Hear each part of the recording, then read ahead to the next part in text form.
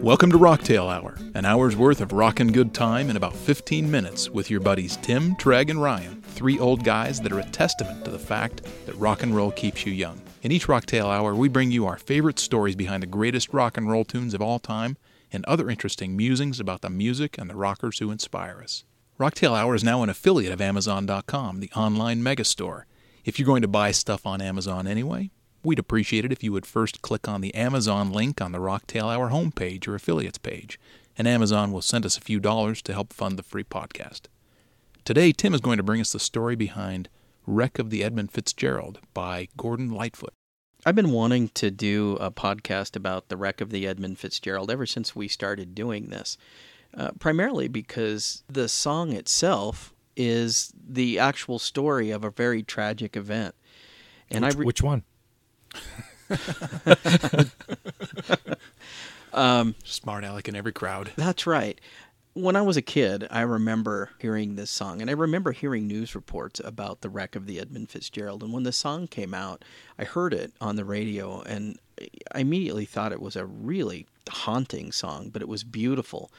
And this is one of the songs where I've actually listened, as a young kid, I actually listened to the words and really felt for the first time that not only could music be lyrically beautiful, but it could convey a really good message, which I think is memorializing, the loss of all the lives on this ship. Gordon Lightfoot wrote the song after the tragedy on Lake Superior on November 10th, 1975.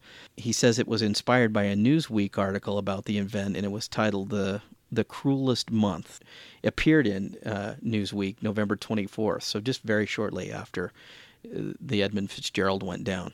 Like I say, when I was a kid, I remember being struck about how haunting this was, and at first I didn't realize that it was a true story. Treg, do you remember when we were in grade school and we used to watch news film strips? You would have these news stories on film strip, and actually, we as kids in the classroom, we would be asked to stand up and narrate a certain portion of that. And so they'd give us a little script, and then you'd say, move on to the next one, and you'd talk about it. And it covered the news spectrum, news stories. It talked about entertainment. It talked about sports. And I remember, I can really picture these in my mind, but one of the ones that stands out is that there was, I don't know why this was a story. It didn't have anything to do, I don't think, with the actual event where the Edmund Fitzgerald sank.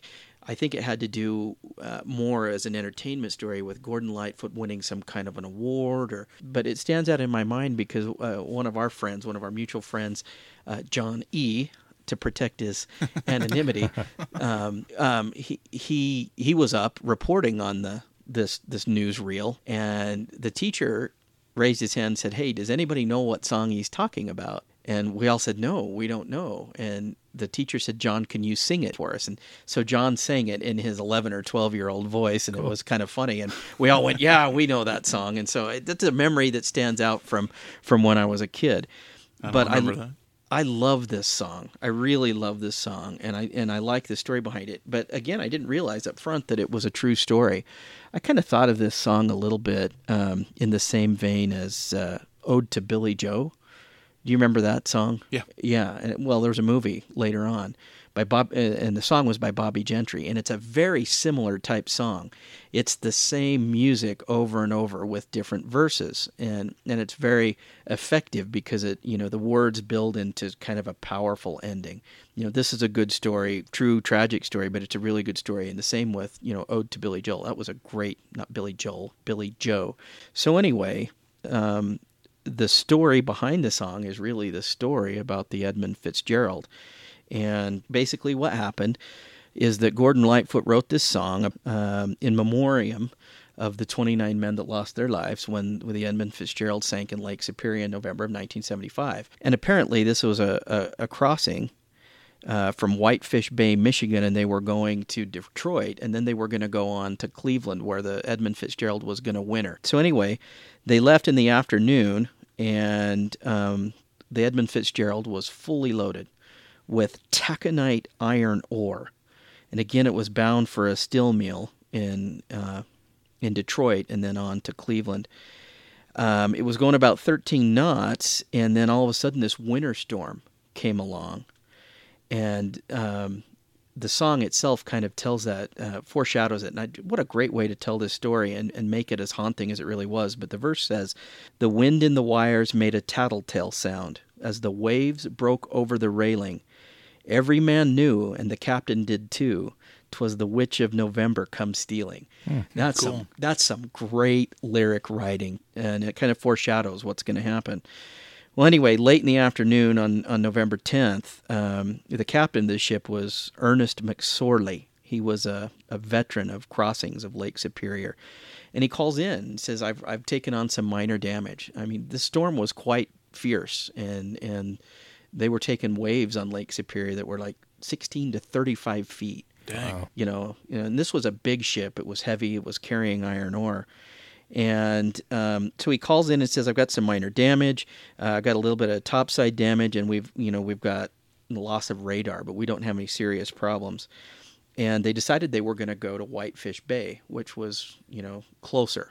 So anyway, the last communication that comes through from the Edmund Fitzgerald came about 10 after 7 in the evening, when another freighter that was close by notified the captain that it looked like they'd been hit by some pretty big waves. And Captain McSorley said, "Hey, look," and his own words were, "We're holding our own." And then sometime between 7:10 and 7:30, that ship sank like a rock. Wow. It was gone. So It went down really, really fast. So then, the Anderson, this ship reports that the Fitzgerald was gone, and they tried to initiate a search, but the storm conditions were so extreme there was nothing they could do.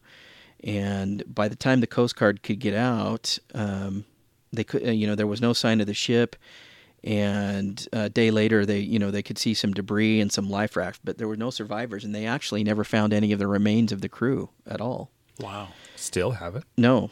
And so Gordon Lightfoot writes, "They may have split up, or they may have capsized. They may have broke deep and took water, but all that remained were the faces of names of the wives and the sons and the daughters." So it talks about the real impact of all, leaving these men left behind families. So in 1976, a Navy submersible actually found the wreck, and they found that the freighter was lying in a couple of pieces. The bow section was upright, and the stern section was about 200 feet away, and it was not upright. It was laying face down. And then, there was pieces of the ship from the middle that were scattered everywhere. There's been a lot of controversy surrounding why they think that the Edmund Fitzgerald sank. And initially they believed that the ship probably snapped in half because of the gale winds. But a lot of people didn't believe that, because some people say that when a ship breaks apart on the surface, the bow and stern are usually found quite a bit apart, and these were found fairly close together, 200 yards. They said in the past, when that's happened on the surface, you usually find them miles apart, and so they didn't think that happened. But the official Coast Guard report concluded that the wreck was caused by a faulty hatch closure, and that didn't prevent the water from getting into the cargo hold. And so then the lyrics say, "When supper time came, the old cook came on deck, saying, 'Fellas, it's too rough to feed you.' At 7 p.m., a main hatchway caved in. He said, 'Fellas, it's been good to know you.'" But later on, the National Transportation Safety Board discovered, actually, when they went down and looked with underwater cameras, that the cargo holds were fastened. And so they didn't look like they were faulty. And if the cargo holds hadn't been fastened, there's and I don't fully understand that, but they would have blamed the crew on not making sure that was done correctly.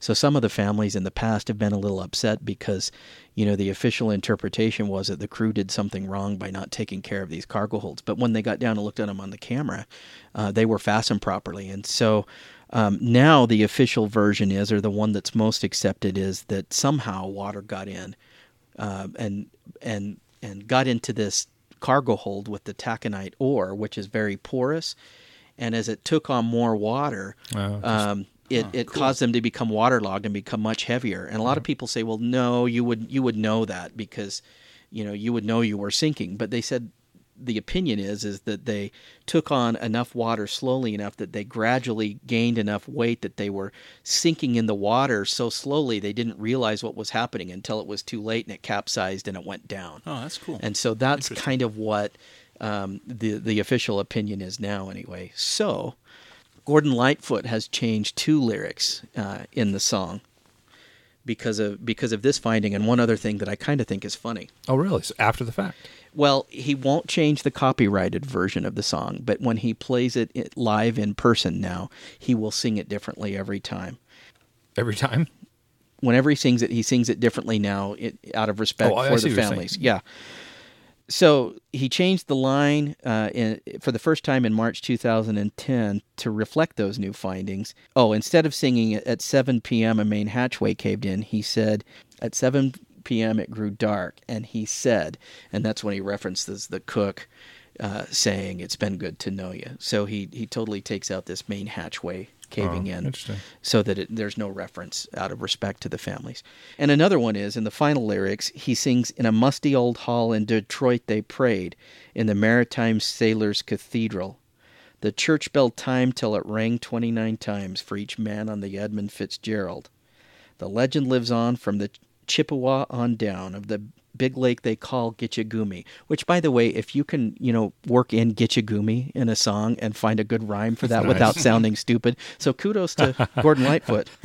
"Superior," they said, "never gives up her dead when the gales of November come early." And that is just a really powerful song. But the other lyric that he sings now, instead of a musty old hall, apparently he got some grief from people who actually worship there. Oh, wow. And they said, "Look, it's not musty." So from now on, he sings "in a rustic old hall." Oh, good. Because he doesn't want to offend anybody. So good for him. Huh. But what a tragic story, and years. What I like about this story, the only good thing that comes from this story is the fact that Gordon Lightfoot would take and write such a respectful song in memoriam of these people that people really appreciate listening to. I don't know how many times you hear this, but it's always haunting and it's always beautiful, and it almost always makes you tear up just a little bit thinking about it, because there is a real reverence and respect in both the words and the music, and when a song works right, it works right, and this one does, and it's a great way to pay respect. I'm sure the families, I'm sure it certainly doesn't bring back the people who were lost, but the families who lost their fathers or sons or or husbands or whatever, I'm sure that they must feel some amount of gratitude to Gordon Lightfoot for taking this serious subject and making people aware of it. So how long after the incident did he write the song? Well, it appeared on his 1976 album, Summertime Dream. So it was, within a year. Wow. But what I was saying is I like that years later, the developments in technology that allow you to go back and be able to kind of pinpoint things that you would have never known before. And it's probably good, and it's probably sort of cathartic for the families to know that the crew wasn't to blame for this. And it certainly, again, doesn't bring their family members back, but at least there's no question about, their credibility or their skills as sailors or whatever, that it was one of those freak things that happened, but it wasn't because they were negligent. I'll just conclude by saying, and this, I really like this, on July 4th in 1995, the Edmund Fitzgerald's ship's bell was recovered finally, and it now hangs in the Great Lakes Shipwreck Museum at Whitefish Point, which is where they were trying to go when they capsized. It says no remains of the crew have ever been found, but that's strange. That's nice. It's really nice that they've been able to get that bell and bring it back up, and it doesn't change anything, but. Nice memorial. Yeah, it is, and it's nice. I'm sure that it's nice for families to be able to go there and see, this was part of the ship, and so. Well, thanks, Tim. You can listen to a clip from the song on iTunes by clicking on the album link on the Rocktail Hour website. Please email us at dudes@rocktailhour.com if you think we got it all wrong, if you have an interesting rocktail of your own, or if you have a recommendation of a song that would be a good subject for a Rocktail Hour. If you think we're lame, please keep that to yourself. Please follow us on Facebook and Twitter and rate us on iTunes. And until the next Rocktail Hour, rock on.